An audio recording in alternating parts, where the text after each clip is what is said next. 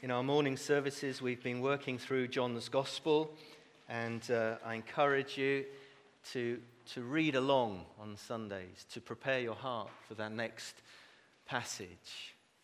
And we began last week, chapter 7, and I wanted to split the chapter into two messages. We remember that the reason that John is writing his Gospel is that we may believe in Jesus, that we may continue to believe in Jesus, that he is who he says he is. And we noted that John's focus in the gospel, unlike the other gospels, is Jesus' ministry in Jerusalem. 80% of John's gospel is centered in Jerusalem and what Jesus said there and what he did, and how he fulfilled the feasts. 3 Passovers, John mentions. The Feasts of Tabernacles and others. Jesus fulfills them all. So we're going to read from John chapter 7 and reading from verse 37.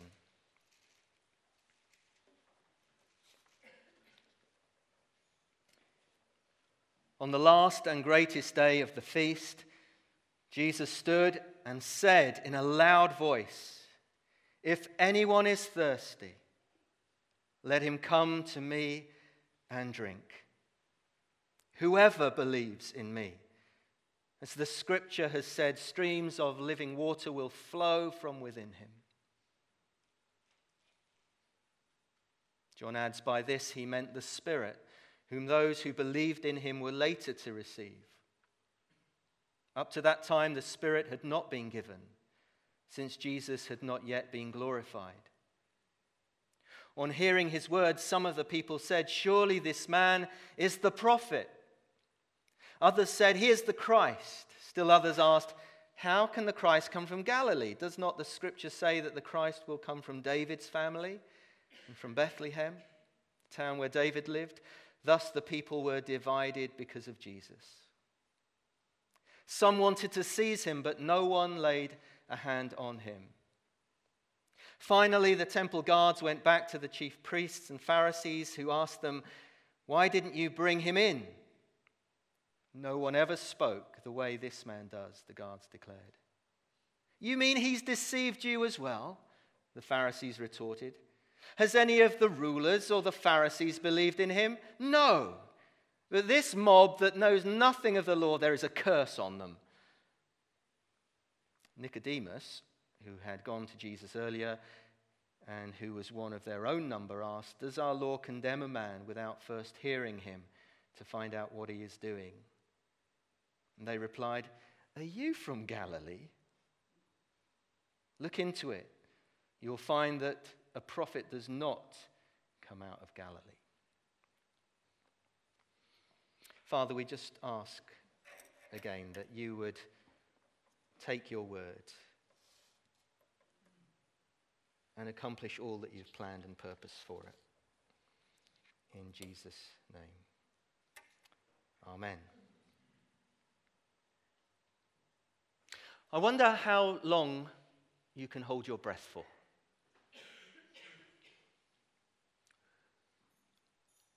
Can't see that clearly because it's a little bit big. I wonder if you've ever thought how long a person can survive without water. Well, I just Googled it, as you do. And if you're ever stuck out in the wilderness, okay, this was the quote, remember what survival experts call the rule of threes. You can live 3 minutes without air, though we don't recommend trying it. That was written. Okay. After 3 days, you'll need water or you'll perish. And you can make it 3 weeks without food. Now we know that that's just a rule of thumb, as they call them. So there's a rider. Despite this possible helpful rule, some people have survived 8 to 10 days without water. And I know people have survived without food longer as well. But that's just the rule of thumb. Water is so important. I don't know if you heard in the news a week or so ago that in Kenya they had discovered this amazing reservoir, aquifer of water under the ground, deep, deep under the ground. In one of the most desert regions of Kenya, they're now estimating the whole country will have enough water for 70 years. Isn't that amazing? And they just drill down and it gushes out. It is amazing. Fabulous. Water brings life. This is a photograph I took on my way to a meeting in the desert with believers in Egypt. And it just struck me as we went past because I could see this little patch of green from a distance in the midst of all the yellow sand. And when we got there, there were just people in the middle of that field. And they were watering it. In the middle of the desert, this patch of green was flourishing because of water. When I actually made it to the place where we were going, we passed obviously where the Nile goes. And wherever the Nile flows and where the banks overflow, you can see where it overflows, can't you? Where the banks overflow, it's just lush and fruitful. Everything grows. And then it reaches the edge, and then it's just desert for miles. If anyone is thirsty, Jesus said, let him come to me and drink. Whoever believes in me, as the scripture has said, streams of living water will flow from within him. This was the desert camp that I was making my way to.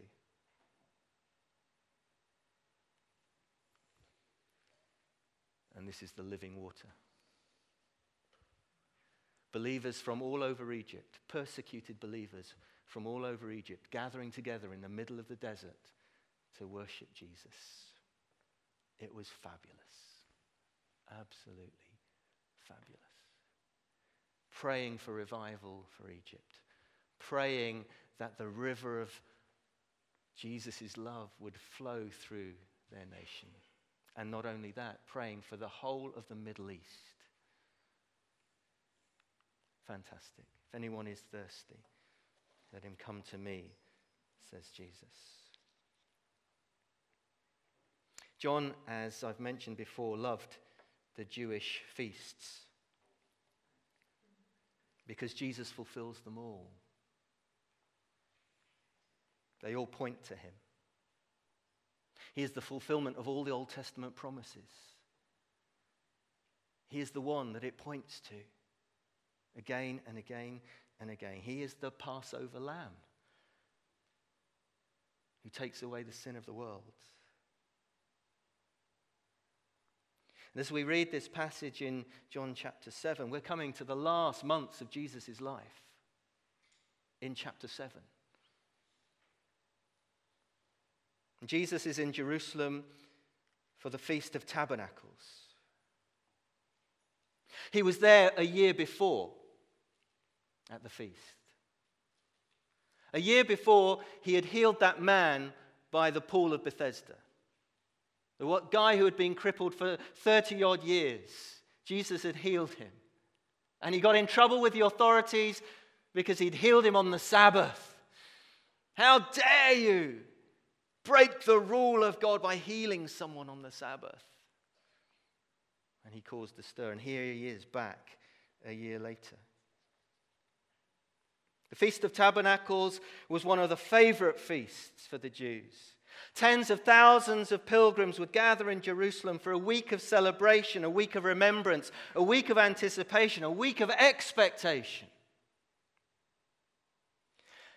And as the name implies, they would meet and live in tents, shelters, temporary things. And all over the place, on houses, on roofs of houses, these shelters would spring up. In the streets, these shelters would spring up. In the squares, they would set these shelters up, and they would live for the week in these temporary shelters, just like new wine, as I mentioned last week.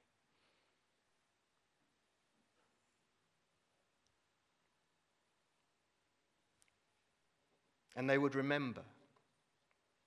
And they would remember the years in the wilderness when God brought them out of Egypt, out of slavery. He delivered the whole nation and said he was going to bring them into the promised land. And they remember that, how they wandered in the desert.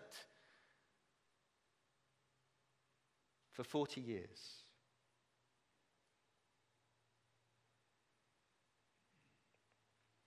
The Lord going before them, leading them day by day. They would remember the tent of meeting where God would meet with them. Moses tabernacled among them, the Feast of Tabernacles, shelters, how God tabernacled with them. It had an agricultural significance. It was their harvest festival. The harvest had been brought in of barley and wheat and grapes, all gathered in, and it was a time of thanksgiving and rejoicing. Not just for the one harvest, but for all God's provision for them. And water plays an important part in the celebrations of this feast. Every day the people would gather palm branches. One of the things they did in the feast was they would march around the altar, waving the palm branches and singing psalms. Give thanks to the Lord, for he is good. His love endures forever.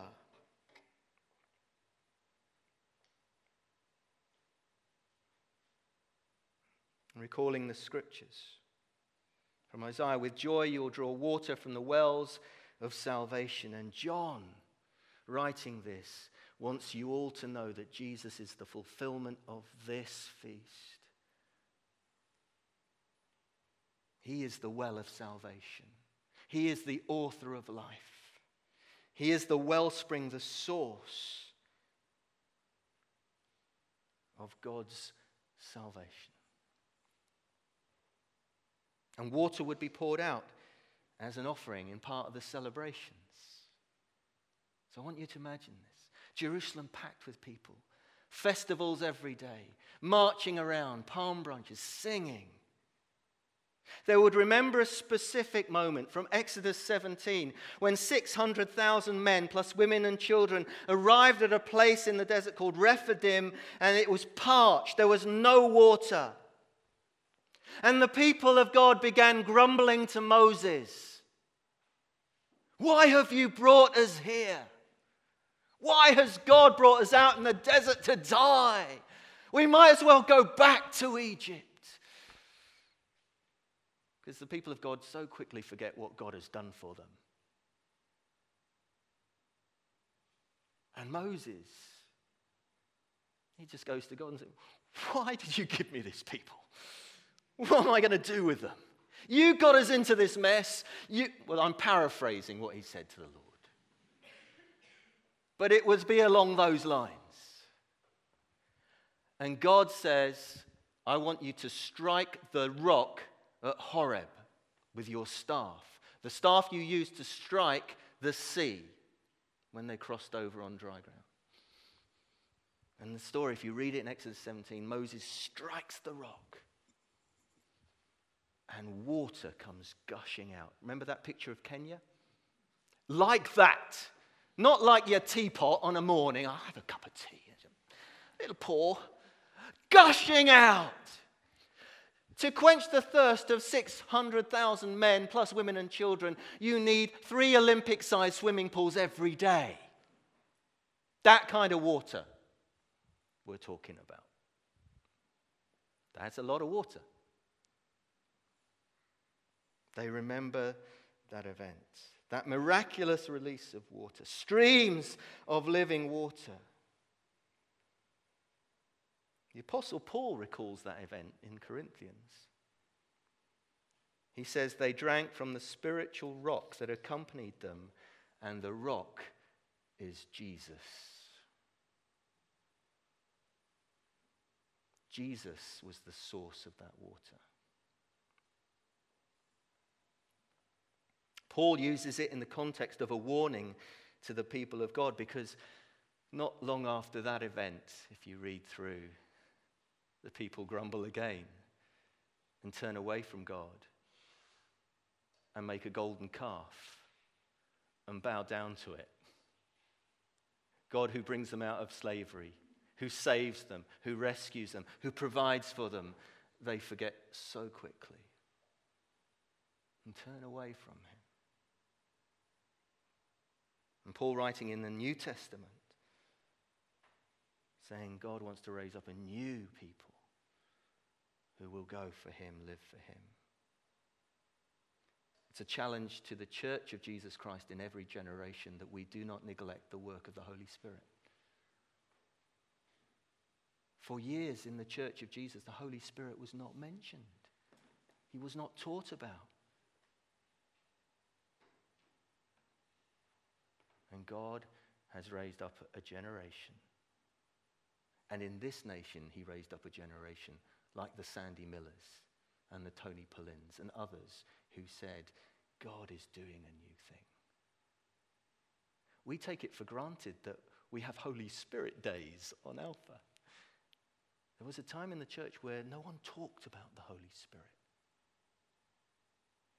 And the church died. It's the life of God. It's the breath of God. It's the water of life.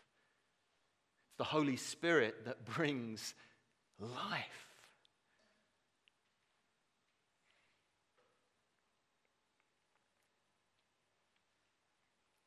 So they remembered and they celebrated. This is the feast in Jerusalem.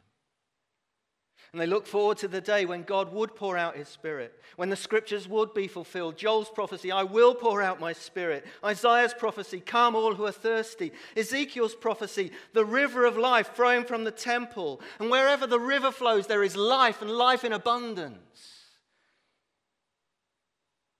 And even the Dead Sea becomes fresh. And fish swim in it, and on its banks trees grow. And it says in this passage, John records how Jesus, on the last and greatest day of the feast, stood up and said in a loud voice, picture this, Jesus, on the last and greatest day of the feast, standing up and shouting in a loud voice. And on that last day, it would be marked by the people marching around the temple 7 times, shouting and praising God. It would be marked by the priest going to the pool of Siloam with a pitcher, gathering water and taking it to the altar and pouring the water out in thanksgiving to God. At that moment, Jesus stands up in a loud voice and says, if anyone is thirsty, let him come to me and drink. Whoever believes in me, streams of living water will flow from within him. I just find that amazing and deeply, deeply moving. Jesus in the midst of the crowds, at that moment, opening his heart, making this impassioned appeal, as if he's saying, yes, you are thanking God, and rightly so, for the water that quenches you physically. Come for that spiritual water that will quench your soul, that will bring life to your soul. Come to the fountain. Dip your heart in the stream of life. Let the pain and the sorrow be washed away in the waves of his mercy. It's a song that we sing. We'll sing it later. And he's calling everyone. This isn't a little inclusive. Anyone who's thirsty. Everyone who believes. Come and drink.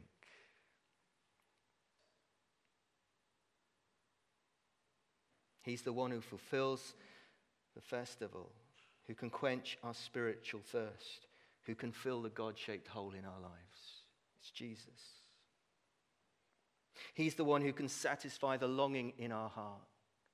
He's the one who can heal the brokenness of your heart.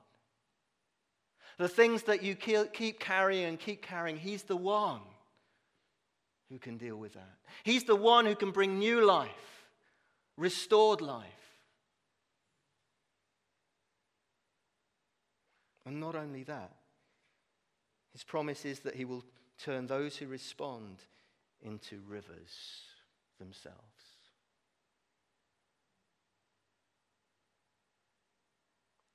gift of the Holy Spirit is to flow through the church. It's not for the church to ask for the Holy Spirit to come and then put a cork in the front door. Come, Holy Spirit, but just stay in here. And we'll have a wonderful time. And we'll worship, we'll sense your presence. And it'll be glorious. And we'll have tingles. The purpose of the gift of the Holy Spirit for the church is so that we go out, filled with the Holy Spirit, to a lost and broken world, that wherever we go there is life, because we are carrying the life of God. It's that imagery of Galilee and the Dead Sea, isn't it? Galilee is fed by the River Jordan, and it exits, and it's life, full of life. The Dead Sea, the water goes into the Dead Sea, but there's no outlet. It's corked up, and it's dead. Streams of living water will flow.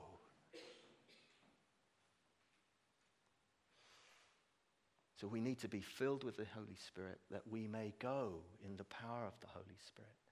Pentecost was so that church would be a witness to Jesus in the world. I want to be a stronger witness for Jesus. I need more of his Holy Spirit. I need to be filled every day.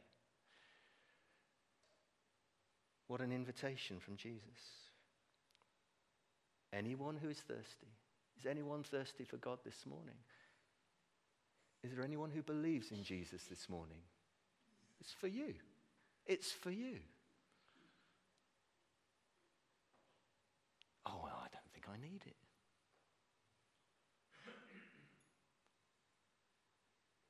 Seriously?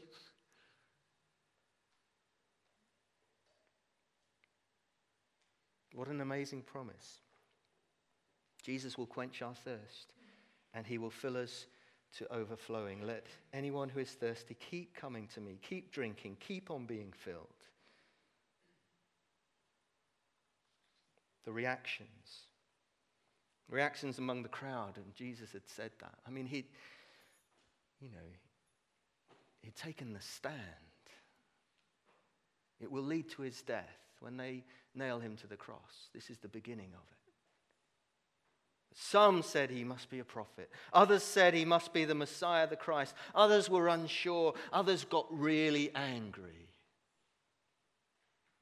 They wanted to seize him, but no one could.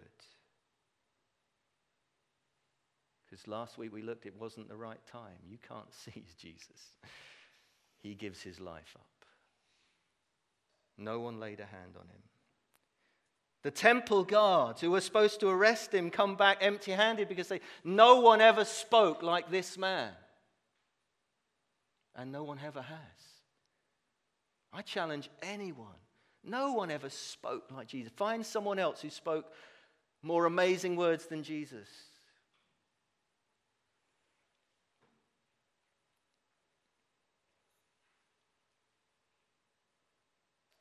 John says that Jesus spoke of the coming of the Holy Spirit that would be poured out when he had been glorified.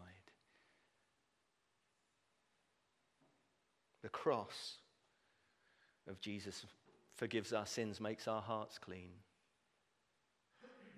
We're saved because of the cross of Jesus. The Holy Spirit comes to dwell within us, that water of life may flow from within us. Do you ever feel dry as a Christian? Do you ever feel that you are not as effective as you would want to be as a Christian? Then this is for you. For anyone who is thirsty. For everyone who believes. The wonderful thing is this. We come every week to celebrate the fact that Jesus has been glorified. That Jesus has died on the cross once for all. The sacrifice for everyone who believes to be saved. We celebrate that Jesus is alive, that he rose from the dead. And the offer of his Spirit is without limit. and available now.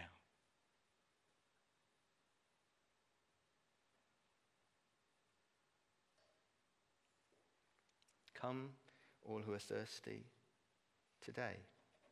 Come, all who believe, today.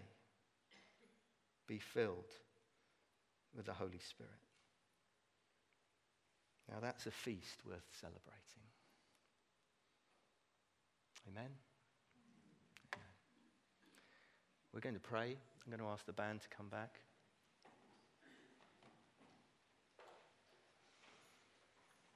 Come, Holy Spirit. Come, Holy Spirit. Come, Holy Spirit. Come, Holy Spirit.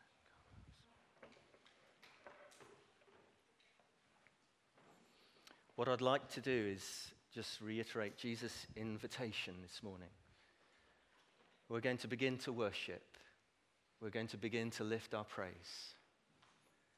And if you want to respond to Jesus this morning, and you want to do it in a way that just makes a movement, I encourage you to come and worship here at the front.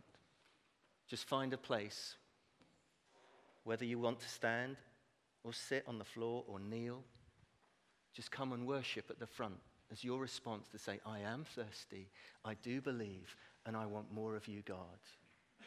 Of course, you can stay where you are, that's fine, and to respond where you are.